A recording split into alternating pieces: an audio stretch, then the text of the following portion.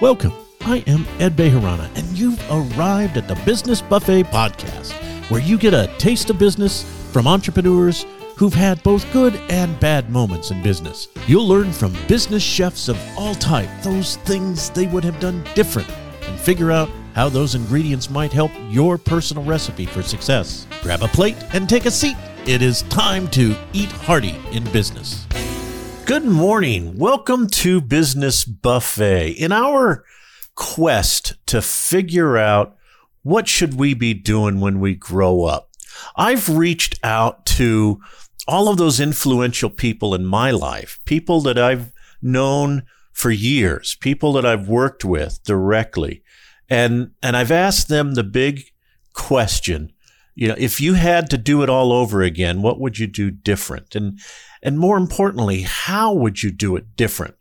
The idea here is to give you, the listener, an insight to decades worth of experience, hundreds of years worth of experience while all is said and done, so that you can make a decision for either how to improve your business or start a new business based on the experience from all of the people that I've reached out to. Now, today's interview is a dear, dear friend of mine. We've been working together for 13 years, but believe it or not, we've never actually physically met. We have never been in the same room. For that matter, she's clear on the other side of the continent over in North Carolina. Teresa Bruni, I have grown to believe, is one of my dearest friends. We talk quite frequently, especially during the COVID pandemic. We just pick up the phone and just talk with one another because she's that type of person. And I felt Business Buffet could not be complete without her. Teresa, thank you so much for joining me today. Thank you for inviting me, Ed. I'm really happy to be here. So tell the listeners just a little bit about you as a person, and we'll focus on the business in just a second. But who is Teresa? So Teresa is kind of a complex person. I am the youngest of six, and my father was in the military, in the Navy. But he was ready for retirement from active duty when I came along. So at the age of 2, we moved from San Diego to New Jersey, and I grew up on a farm. Our neighborhood was primarily boys. I had a few girlfriends, but mostly if I wanted to play, I was playing with the boys. So I'm a little bit of a tomboy. And, back then, there were things that I didn't have that city kids had, like sidewalks to roller skate on. Although I got to play in the woods, and when I look back now, I just realized what a beautiful, beautiful upbringing I was fortunate to have. That has served me in so many ways, over the course of my life. And I can admit to you today that I do qualify for the senior discount. And it really upsets me when they don't ask for my ID because I have this image of myself. Yeah, you got to verify you're a senior. Wait a minute. Hold on now. I know.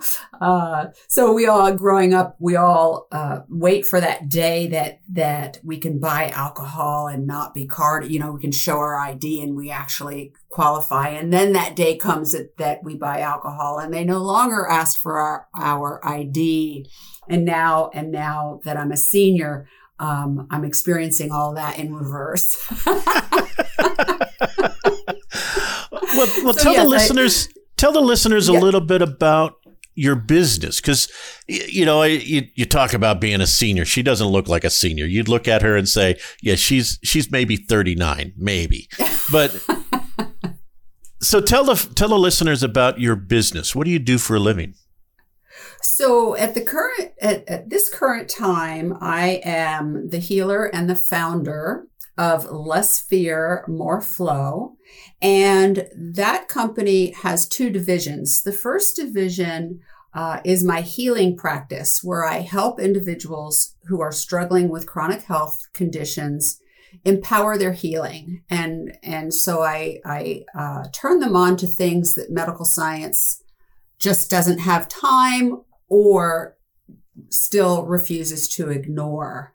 Following the pandemic, at the end of 2020, I decided to open another branch of my business called The Healer's Healer. And with that business, I empower heart-centered entrepreneurs who are looking to step into this arena that I'm in. Because let's face it, the world is extremely stressed these days, and we need as many heart-centered entrepreneurs on their feet and in business as possible. Now, on your website, you have a quote. It says, Teresa is a genuinely passionate healer and spiritual warrior who assists individuals in breaking through obstacles that prevent them from living life to the fullest. Now, I'm focusing in on the spiritual warrior phrase because that's a unique phrase. Why would you classify yourself as a spiritual warrior? Well, because I believe that there is this entire consciousness that most people are not open to. And when they are able to open their mind, or as I say in my practice, open their lens through which they see the world and expand that lens, then opportunities that they never thought existed before suddenly appear. And so that's the spiritual warrior part. It's about turning on that higher consciousness, which we all have access to.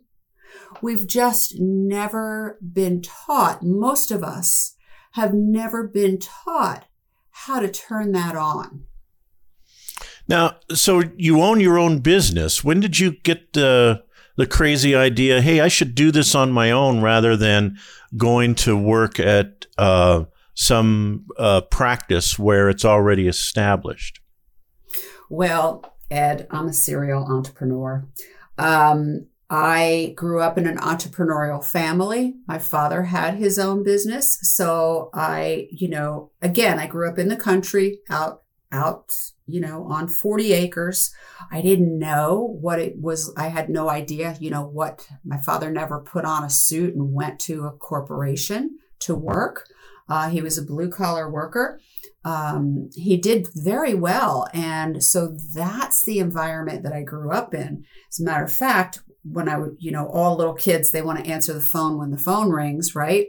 And so if in order for me to answer the phone, I was instructed that I had to answer it professionally and politely because it might be one of my father's customers. So I grew up in that environment. Sure, I had jobs, my first job was at a pizzeria, and I had other jobs where I had employers, but I had my first business at the age of 22. I was a freelance photographer, and I'm sure everybody's familiar with those free magazines that you pick up outside of restaurants and supermarkets with the real estate, the local real estate. I worked for a publisher. We published 3 of those a month, and I was the photographer who drove the entire county of Sacramento. That's a very big county, by the way. Very big. That's right. Oh, no, I know that firsthand. And I used to photograph all of the houses for sale, and I was a freelancer. So that was my first business. And since then, I've been in and out of businesses. I've had a corporate career, so I can compare both. I can give you the pros and cons of having your own business or being employed. There are pros and cons to both those scenarios. Now, there's a lot of people who listen to Business Buffet who would like to get into a business where they're helping other people, kind of similar to yours. What would be your advice to them to get started in this line of work? So first of all, I would highly recommend that they really hone in on who they want to serve and how they want to serve. One of the biggest problems with the heart-centered entrepreneur is that they feel they need to give away their services or it's not heart-centered. So we also need to dispel that belief. There's a lot of advice that I would give them. One of the biggest roadblocks I see for these individuals are if they have no business experience, there are high dollar business coaches out there who are circling like vultures and they're ready, for you to hand over $10,000, $15,000, even as much as $50,000. Hand me your $50,000 and I'll teach you how to start your business. My biggest piece of advice is beware. Okay, because you can learn how to open a business and run a successful business out of a book. But I digress. So back to your question. So the advice I would give them is to really hone in on who they want to help and make sure that they have the skills to service those individuals. It's real easy these days to get to become a certified professional coach. However, it's also important to realize that certified professional coaches are, I'm sorry to say, a dime a dozen. And most of them are broke. Okay. So there's a problem with that formula that needs to be solved. And personally, I think I've nailed down that formula. So if you had to do it all over again, what's the one thing about your business that you would, change and why? Okay, that's a great question. So as you know, you and I came together when I was closing my web development company. So I was in a very left brain industry. As a matter of fact, in my corporate career, I ran mainframe accounting systems. Can't get much more left brain than that. And I made the decision to step into this woo-woo world. Now, I'd like to give some background. The reason that I made the decision to step into this woo-woo world is because I had a health crisis. So when I was in my late 20s, early 30s, I had a full-blown health crisis, which landed me on disability for 9 full years. 7 years into that journey, I realized that medical science was never going to get me well. They were just going to keep me medicated. And I was done. I had had enough, and I decided to set out on my own journey to find my way back to health, which I did. That took another 3 years, and I returned to work in 1999. So it's important to know about that part of my journey, and that's why I wanted to do this work. To answer your question, when I stepped out of that left brain business environment and I crossed that line into this woo-woo world, I thought for some reason that the rules of business had changed. So I made the mistakes that I just spoke about a few minutes ago. I spent a lot of money. If I told you how much money I spent on big business coaches, you probably wouldn't believe me. I spent a lot of money on big business coaches who had all these promises. You hand them your money. You never see them again. You only see, their sub coaches. And I ended up with huge binders of to-do lists and practices that I then needed to implement. And it caused two things. It caused a complete state of overwhelm, and it left my bank account drained. So the number one thing I would like heart-centered entrepreneurs to know is before you hand that money over to a big business coach, ask yourself the following questions. Can I learn this out of a book? How might I better spend this money? In other words, could I hire a virtual assistant to do all these things that this business coach is going to teach me to do. It's surprising how knowledgeable virtual assistants are and how they can help you with your marketing, because that's what they specialize in. So, keep your money in your pocket, and make sure that you're spending it wisely. Now, you've mentioned a couple of times information you might be able to get out of a book. Are there any books that you might recommend to the listeners? I'm planning to make a list of books that I would recommend. One of my favorite books is 3 Simple Steps by Trevor Blake. And that's a great book.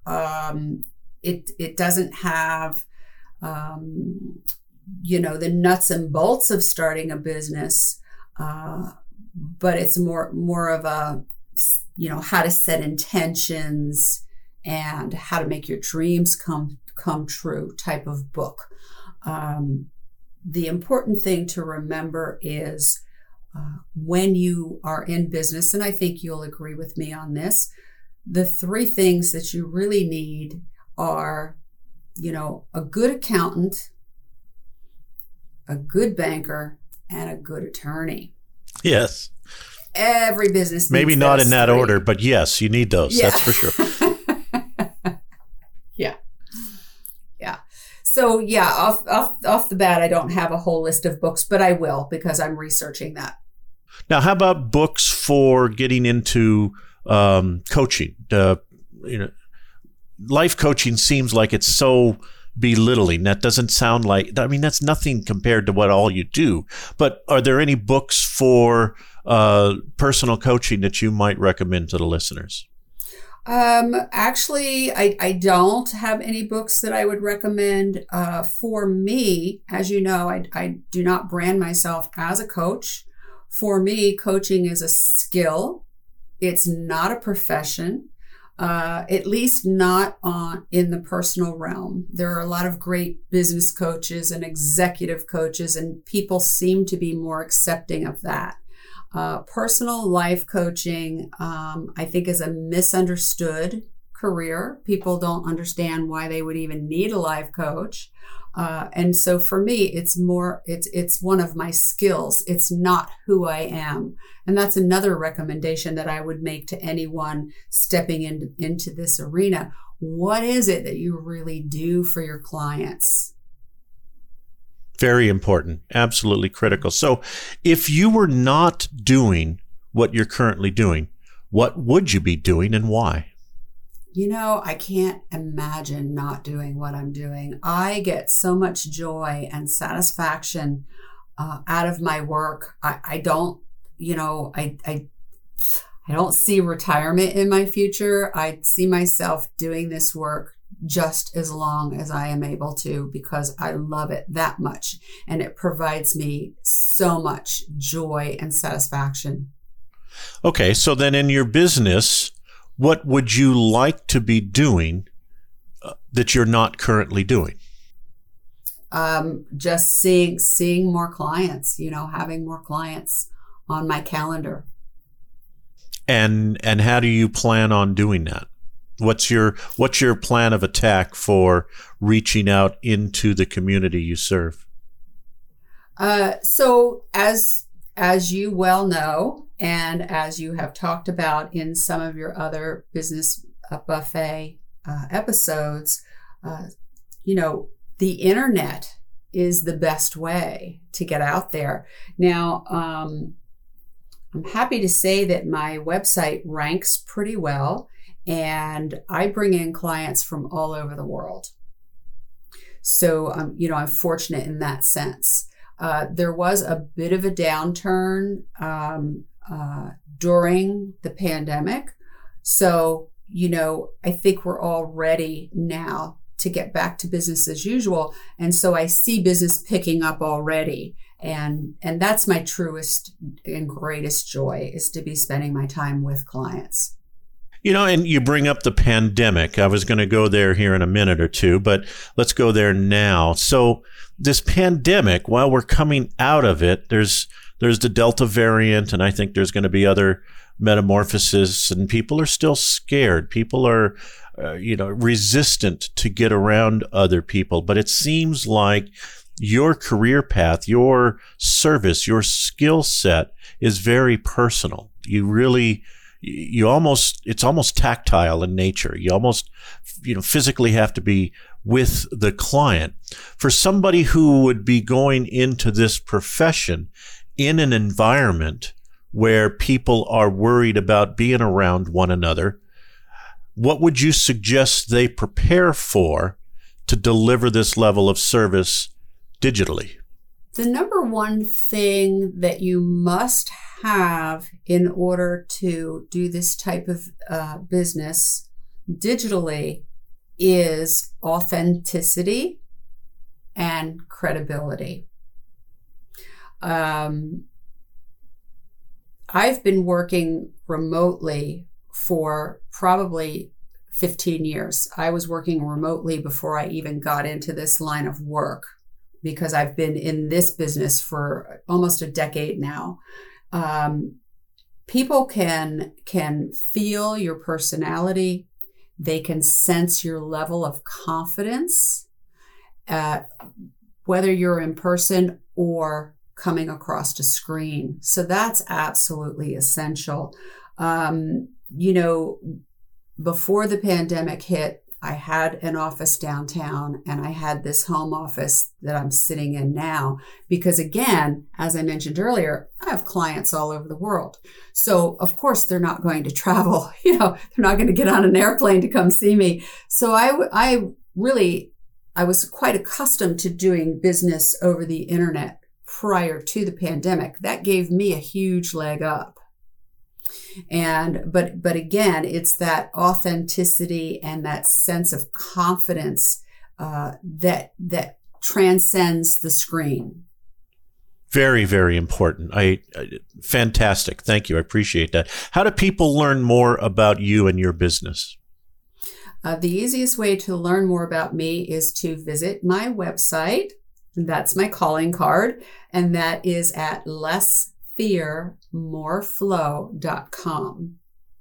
And I'll include that link in the show notes. Are there any final thoughts that you have for the listeners? Yes. As I mentioned earlier on, I've worked both corporate and I've been an entrepreneur off and on over the course of my life. And there are trade-offs. Okay, there are some days in this entrepreneurial world where I wish I could just get paid for taking lunch, But most days I absolutely love being my own boss and being in charge of my schedule.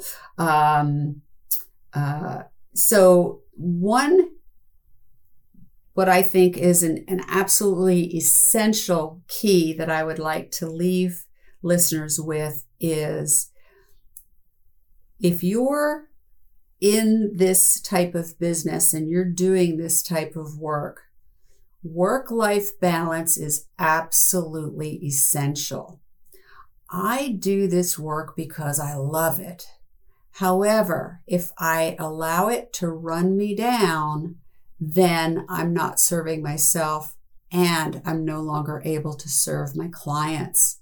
So it's my business philosophy that my business should bring me joy and provide me with the lifestyle that I desire. Now, one thing we didn't talk about, Ed, that my passion is photography. That's what I do when I'm not at work. That's how I recharge my spirit. And that's an expensive hobby. Yes, it is. But your pictures are amazing. She posts her photos of her trips on Facebook, and I'm just in awe. I almost feel like I've been to the places you went. Oh, thank you. Thank you. Well, I'm also going to post, I put together a video of my best work, and I'll be posting that on my teresabruni.com website for anyone who would like to see my photography. But the point is, whatever you love to do, if you love to travel, if you love to shop for antiques, whatever your passions are, your business should provide you with the opportunity to do what you're passionate about when you're not at work. Well, Teresa, thank you so much for spending some time with Business Buffet. Oh, I loved it, Ed. Thank you for having me. It is that dreaded time when we must push away from the table and digest what we've taken in. The ingredients you've learned today can and should be used in your own business recipe and shared with the world. Like this program on Apple Podcast or anywhere you consume your podcast material, and drop in again next week to enjoy another hearty dish of the Business Buffet podcast.